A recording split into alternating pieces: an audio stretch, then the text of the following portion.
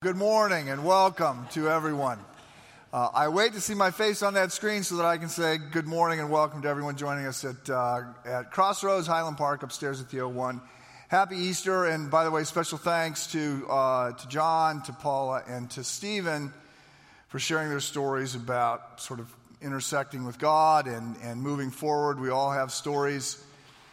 Hopefully your story intersects with God and moves forward as theirs has. So I have here a copy of the Jerusalem Post. And it's a paper that comes out of Jerusalem, and I've read it a few times. And about 3 months ago, one of the editors of the Jerusalem Post was in Chicago and speaking. He grew up in Chicago, did his master's degree in journalism in Northwestern, and then had moved to Israel and he'd become an editor at this paper, and he was back visiting family, and so he gave this lecture called Understanding the Middle East. And since I don't pretend to understand the Middle East, I went to the lecture, and I now don't understand the Middle East at a far more complicated level than I didn't understand it before, but because I met the editor, I'm a little bit more intrigued by the magazine, by the newspaper. But I don't have it today because of that. I have it today because this Jerusalem newspaper did not start publishing until the 1930s. However, in spite of the fact that there wasn't a newspaper in Jerusalem in the 1930s, and in spite of the fact that not that many people were actually bothering to write anything down back then, in part because in order to write something down, you had to make your own paper and make your own ink, and that was a hassle. And in spite of the fact that there was no newspaper and not many people were writing things down because of the hassle of writing them down on paper and that you made with ink that you had come up with, in spite of the fact that the paper that they made and the ink that they used didn't last, right? I mean, how long would paper that you made last? And in spite of the fact that those who did go to all the trouble of writing something down, did make the paper and did write something down, generally were not writing about obscure first century rabbis from Nazareth. They were writing about kings and battles and things like that. In spite of all those things, we have enough information from non-Christian first century sources, things that were written down, to establish that there was a man by the name of Jesus of Nazareth who claimed to be the Jewish Messiah and had some kind of powers that tended to draw big crowds. And we have enough information from non-Christian first century sources to say that not only did Jesus claim to be the Messiah, he claimed to be God. And this was a problem because claiming to be God is blasphemy, and that was a capital offense, but the Jewish authorities that would put Jesus to death didn't have that power because the Jews were living under subjection of Roman rule. And the Romans were not interested in putting somebody to death for what they considered to be a minor, trivial religious issue.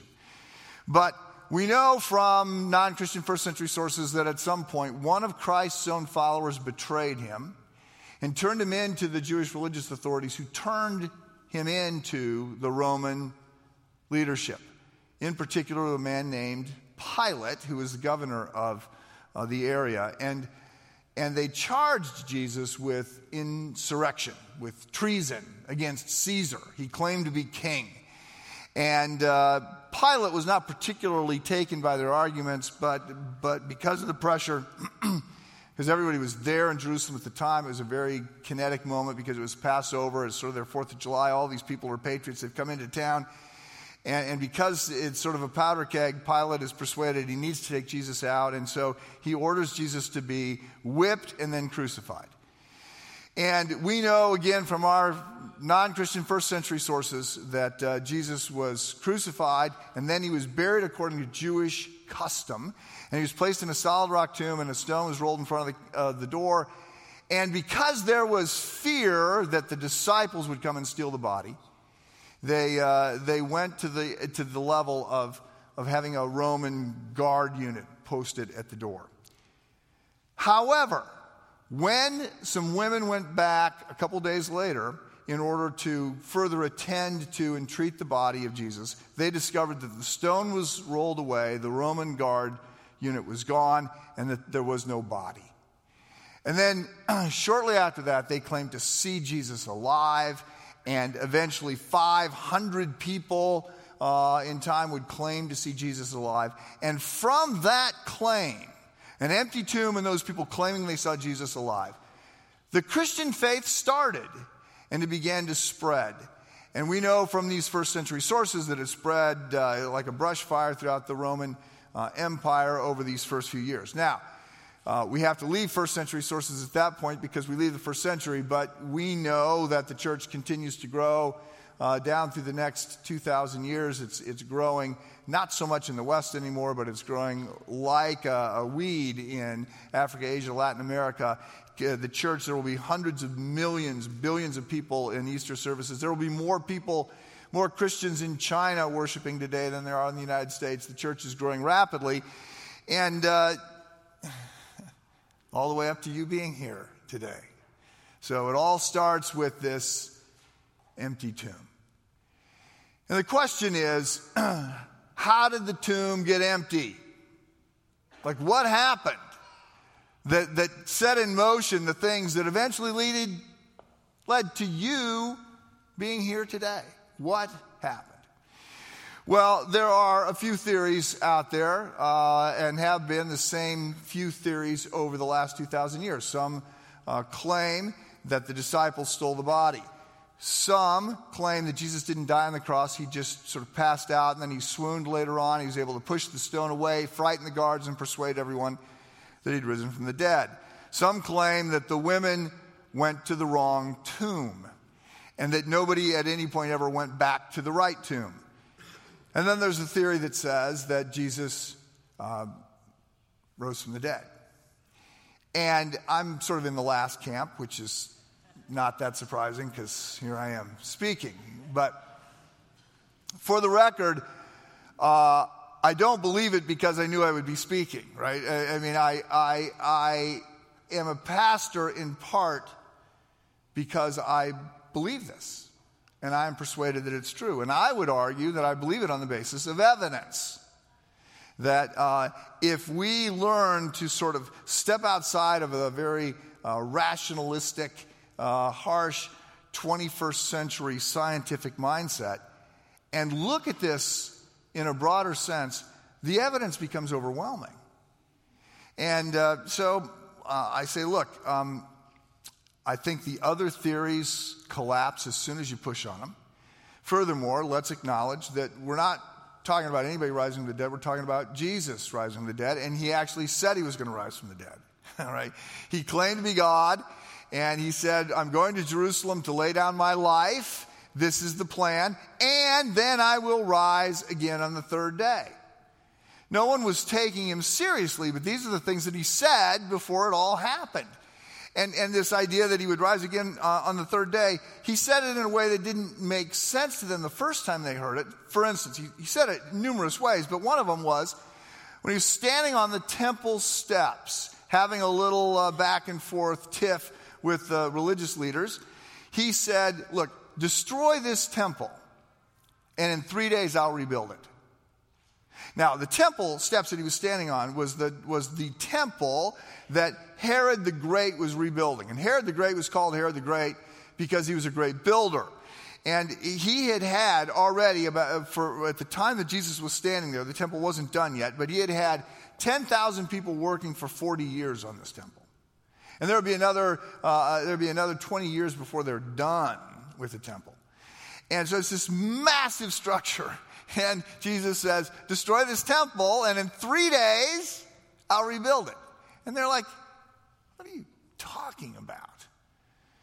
First of all, who would want to destroy the temple? It is the place where God resides. Like, this is where God comes to intersect the earth. Who would ever want to destroy the temple? And who could possibly rebuild it in 3 days? But of course, he was talking about himself. Because he's making the claim to be the new temple. He says, I'm the place where God and man intersect now. I'm the place you come to get your sins forgiven. I'm the new temple. Destroy this temple, and in 3 days I'll rebuild it, right? So Jesus makes these claims that he's going to rise again. Furthermore, it's not simply that the tomb was empty, and it wasn't empty. The grave clothes were in there. But it's not simply that Jesus' body wasn't there. It's that all these people saw him. And the New Testament doesn't read like fantasy. It's not a long time ago in a faraway land. It's all sort of historically grounded. And they give specific times and places, and they date this thing, and they give the location. And when it comes to the resurrection, Paul says in 1 Corinthians 15, look, I saw him after he had been crucified, and there's 500 other people you can go talk to. Go talk to them if you don't want to believe me. And then we have the changed lives of the disciples. Throughout the Gospels, they come across as sort of, ne'er-do-wells. They're the Keystone Cops. They never miss an opportunity, right? I mean, they're sort of a joke. And then after the resurrection, there are these leaders that no one can shut up. And they launch this movement that continues to spread. Chuck Colson of Watergate fame said that the changed lives of the disciples, because they will all die for this story. He said, the changed lives of the disciples persuaded me that Jesus rose from the dead. He goes, because when I was trying to hold together a conspiracy, right, with the most educated, powerful people on the planet, he goes, we couldn't keep our story straight for 3 hours. And he said they never wavered from their story. So the changed lives of the disciples. And then the final reason I think it's so significant to say it's about Christ is because we're not, no offense, but we're not talking about you rising from the dead. And we're not talking about me rising from the dead. Right? We're talking about the most significant person who's ever lived rising from the dead. There's been 60 billion people on this planet. I didn't count, but I read it in a book. 60 billion people have lived on the planet. And I think you can make a pretty strong case that Jesus is the most significant person who's ever lived. Right? He's inspired more music and more art. He is the one that launched more hospitals and orphanages and education centers and care shelters for battered women. I mean, you look at the hundreds of millions of people who are every day trying to figure out, what would Jesus do? Like, how do I live a better life? Because he's the example. He gives us the greatest ethical system that we have. I think it's easy to argue that Jesus is the most influential person who ever lived. He claimed to be God, and he said he would come back from the dead. So I don't think it's all that shocking that after parts of 3 days he rose from the dead. I think it's a little shocking that it took him parts of 3 days to come back from the dead. So I am persuaded that Jesus Christ rose from the dead. And by the way, every generation has a book out written by somebody who set out to disprove the resurrection. Because Paul says in 1 Corinthians 15, if you want to undermine the Christian faith, like if you want to bring it down, Paul says this is how you do it. Just figure out how to destroy the resurrection. Because if Christ did not rise from the dead, like if that's not true, then everything's off. Right? Of all, he says, if Christ didn't rise, then the whole thing's a joke, and those who believe that it rise are most to be pitied. And so people take Paul's advice and they go after the resurrection specifically, and they go after Jesus in particular. And there's just a series of books, dozens of them, written by these people. Frank Morrison wrote one in the 60s, Josh McDowell, Evidence of Man's Verdict, back in the 70s. More recently, Lee Strobel, who is a Chicago Tribune investigative reporter with a Yale law degree, an atheist. His wife's an atheist, and then his wife becomes a Christ follower. And this really ticks him off. He doesn't want to be married to a Christian. And so he sets out to use his Yale legal skills to undermine the Christian faith. And in the process, becomes persuaded that, oh my goodness, he did rise from the dead. And it completely changes his life. And he writes a book called The Case for Christ. And he's written other books. And we have him, as we mentioned, we have him coming here this summer, July 20th and 21st, to speak, The Case for Miracles. And so, look, there's all these books out there. And if you're unsettled about this, then I would commend one of those books to you. Because here's the deal. So I'm in my 20th year as the pastor at Christ Church. And so I've given, I think, 17 Easter talks. And every year, until this year, I've given effectively the same talk. And that is, I have said, look, I know that some of you are here against your will because you advertise it. And you sort of strike the pose of a sullen middle schooler, whether you're 45 or not. And so I know, okay, you don't want to be here. And I also know that some of you were here last year and you heard the same talk. As a matter of fact, you've heard me give 17 of these because every year your mom makes you come or a spouse or somehow you end up coming to this service. But you've not heard me speak about anything else. For all you know, I can't speak about any other topic except the resurrection because you've heard this talk over and over and over again. And so I'm going to say, this year, I'm not going to pick on you anymore. Like, I desperately want you to know that God loves you, and I want you to know that Jesus Christ is God and that he died in your place and that your life can be changed if you reach out to him. And I want you to know there is great reason to believe this. And I want you to know that it is a safe place to show up here at Christ Church. By the way, we meet every week, if you didn't know. And I'm excited about the series that's going to start next week and all the musicians are doing and everything else. And so I'm excited about that. I want you to know that you can come back. It's a safe place for you to express your doubts. It's a safe place for you to process. We have groups for people who want to just process and think out loud and ask their questions. And I want you to know about this article that I've written that you can download. And I want you to know about Lee Strobel coming. There's a lot of things I want you to know, but I'm going to leave you alone. And I am going to talk to those of you who believe that Christ rose from the dead, and you believed it when you showed up today. And I want to talk about the difference the resurrection makes. Like, why is this significant? And I have 4 points to make. So let me set this up by noting what we're talking about specifically when we talk about the resurrection. The resurrection is not the suggestion that when somebody dies, they're going to live on in our hearts and in our memories. I hear that often. You know, so-and-so died, but we think about them, that he's with us or she's with us every time a baby laughs or every beautiful sunset or, you know, every butterfly I see, I think of them and they're here. Okay, that's not what we're talking about. Furthermore, we're talking about a resurrection, not a resuscitation. So we're not suggesting that Jesus, who died on the cross, somehow came back to life hours later. Right? I mean, that happens. It happens more with our modern medical technology, that people who are dead have their heart restarted and they are resuscitated. And Jesus will raise some people. He raised Lazarus from the dead. He raised a girl from the dead. And so we see that there were resuscitations because our understanding is that Lazarus was going to die again. So we're not claiming that the resurrection is a resuscitation. Additionally, we're not claiming that this is a spiritual resurrection. So the idea is that when we die, our body goes into the ground and our spirit lives on in the presence of God. And almost everybody that has some sort of religious view has some idea of life after death.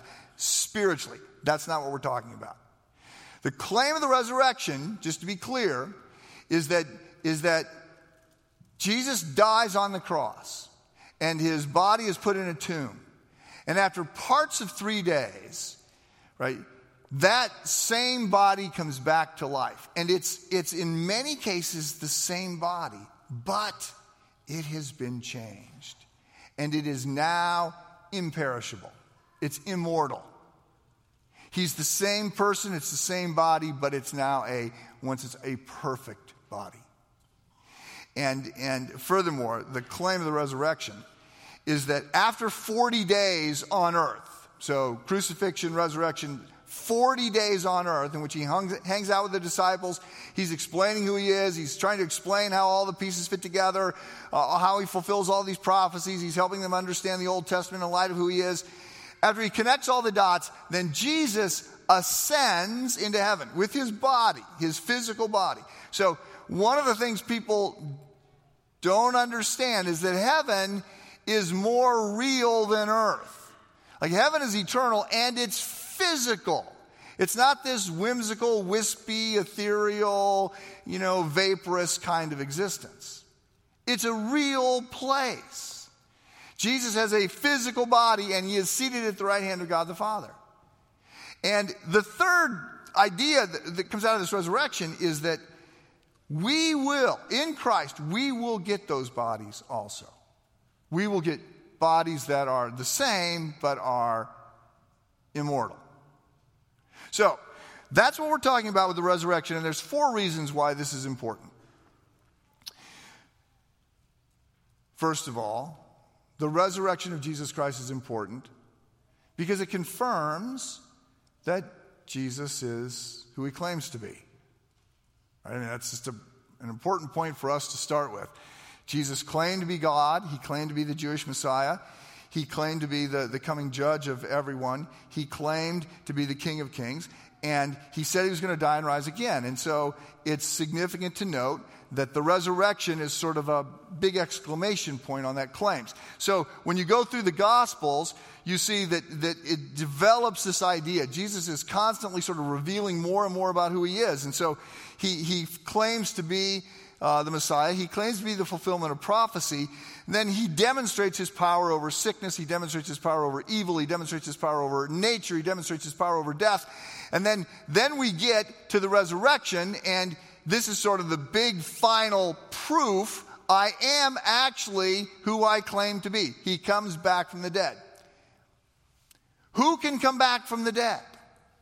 Right? And for the record, no other religious leader of any substance ever claims, as Jesus does, to be God. What they claim is to have a path to God. But that's not what Jesus claims. Jesus doesn't say, the most important thing about me is what I teach. He says, the most important thing about me is who I am. I am the way and the truth and the life. I am the path. So, the first thing to note about the resurrection is that it sort of confirms that Jesus is who he claimed to be, and we have reason to trust everything else he claimed. A second reason that the resurrection is important is because it teaches us a little bit more about what it means to be a human.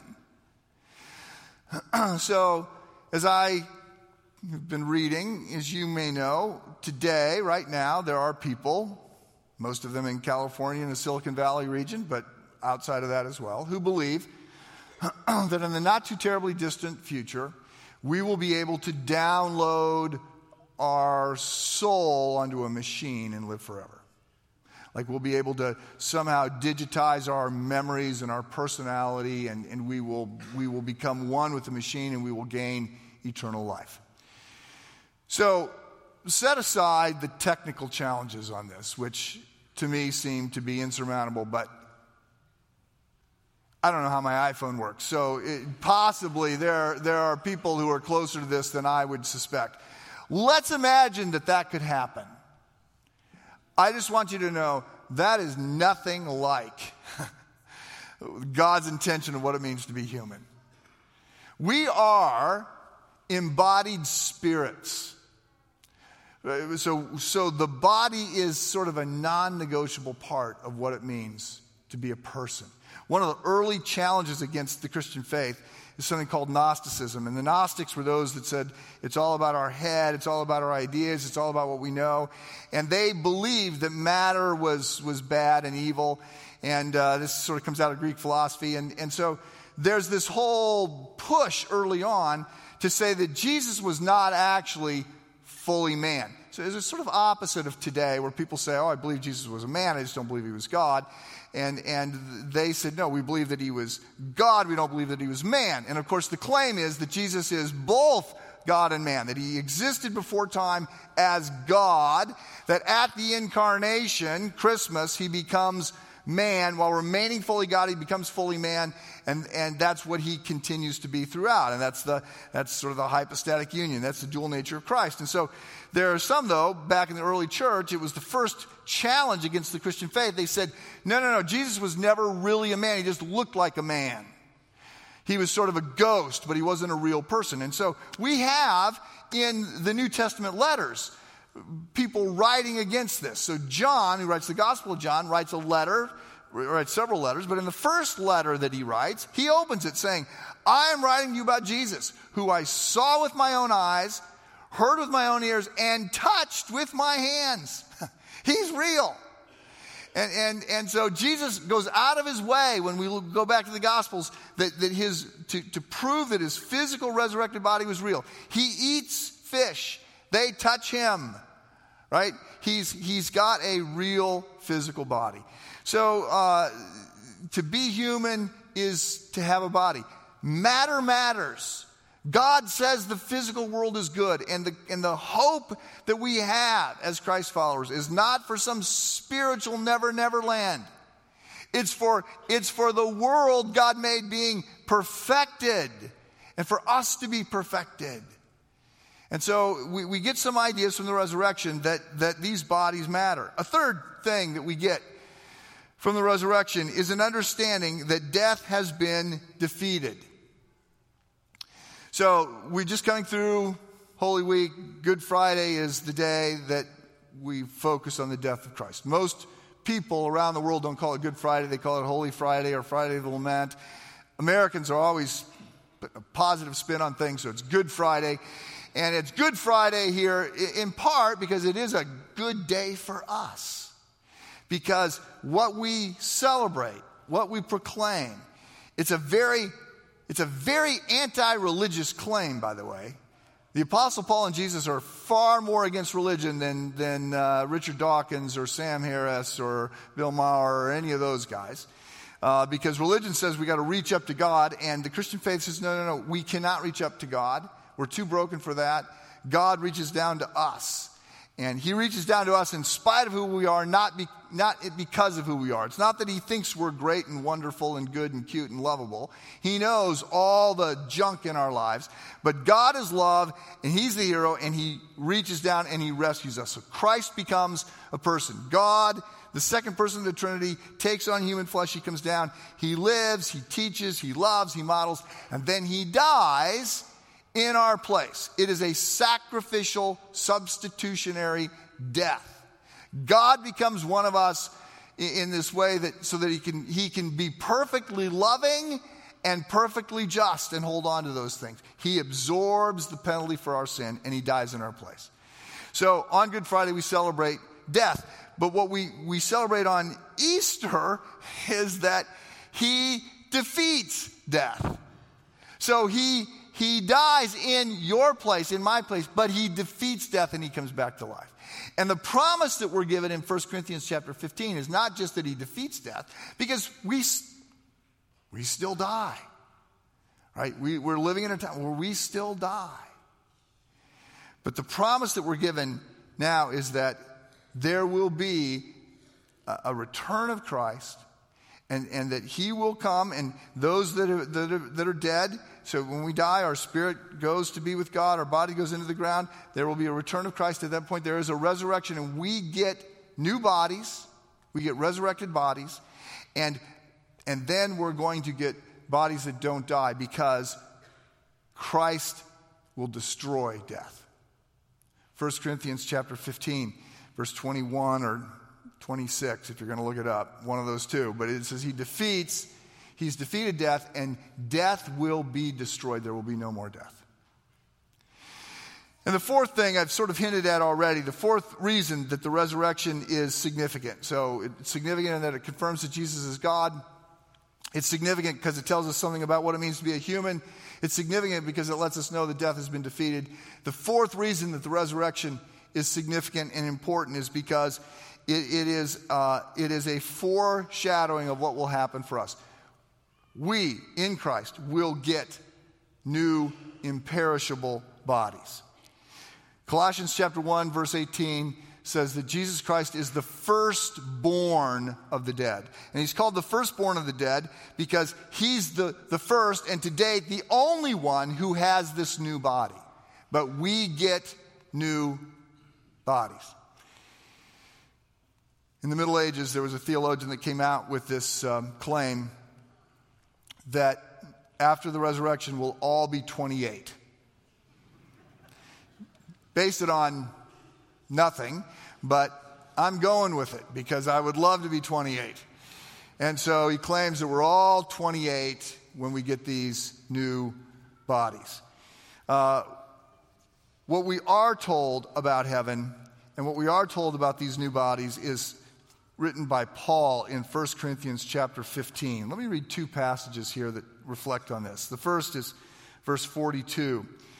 So it is with the resurrection of the dead. And all of 1 Corinthians chapter 15 is all about the resurrection. So in verse 42 he says, so it is with the resurrection of the dead. What is sown imperishable, so our bodies, perishable. What is sown, what is put into the ground, perishable. What is raised, imperishable. What is sown in dishonor, because we are broken and sinful and we have bodies that are not perfect. What is sown in dishonor will be raised in glory. What is sown in weakness is raised in power.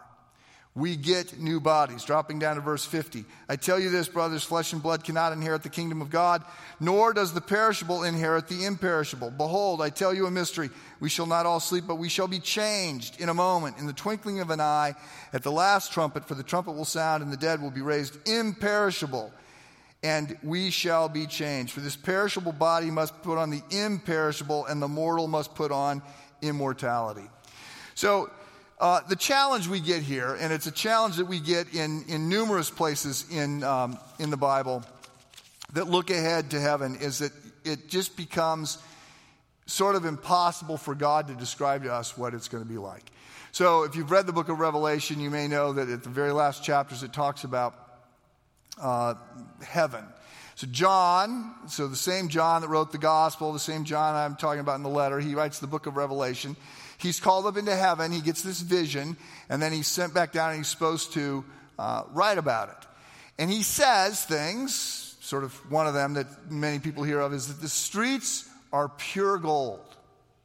Okay, so if you actually read it, what he says is the streets are pure gold, clear as glass. Now, I don't know whether you have any gold, but chances are it's not clear.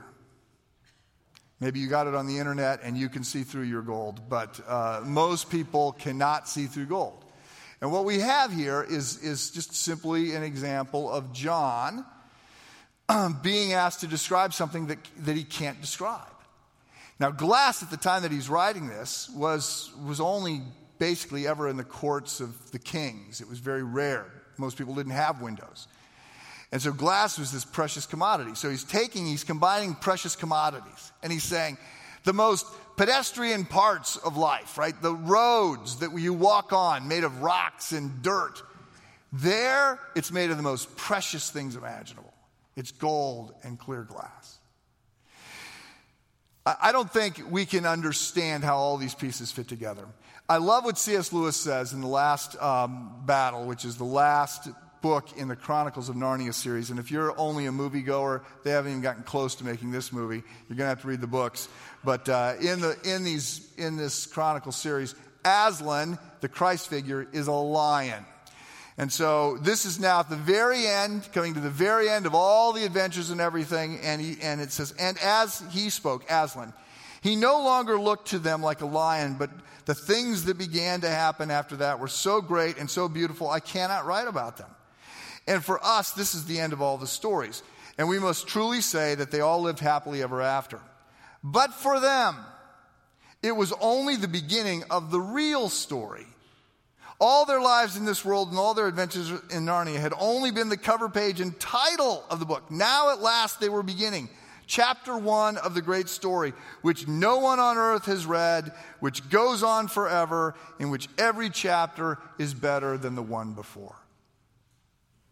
That is the promise that we are given. Jesus rose from the dead and went ahead of us to prepare a place for us. The resurrection is the confirmation that we can trust the things that Jesus says. Well, there's more, but we'll stop there. And I will say again, God loves you, and God has sent his son to die for you, and there's nobody like Jesus. Nobody lived like Jesus. Nobody taught like Jesus. Nobody loved like Jesus. He said he was going to die for you. He said he was going to rise again. and he did. And he did this in order to reconcile you to God. And the way forward is through Christ. So this is a great story, and we celebrate it. And I want to end the same way we started the service, and that is, he is risen. He is risen indeed. Let me pray for us. Heavenly Father, we thank you for your great love on display in so many ways. Lord Jesus, we thank you for setting aside all the glory and privileges of heaven and the privileges of being God and coming and living among us and then dying in our place. And we celebrate your victory over death, that you broke the back of evil and that you have promised to destroy it. We celebrate that, Lord God. We look forward to a new, resurrected, imperishable, perfect body. We thank you for your great love for us, and we pray all this in Christ's name. Amen.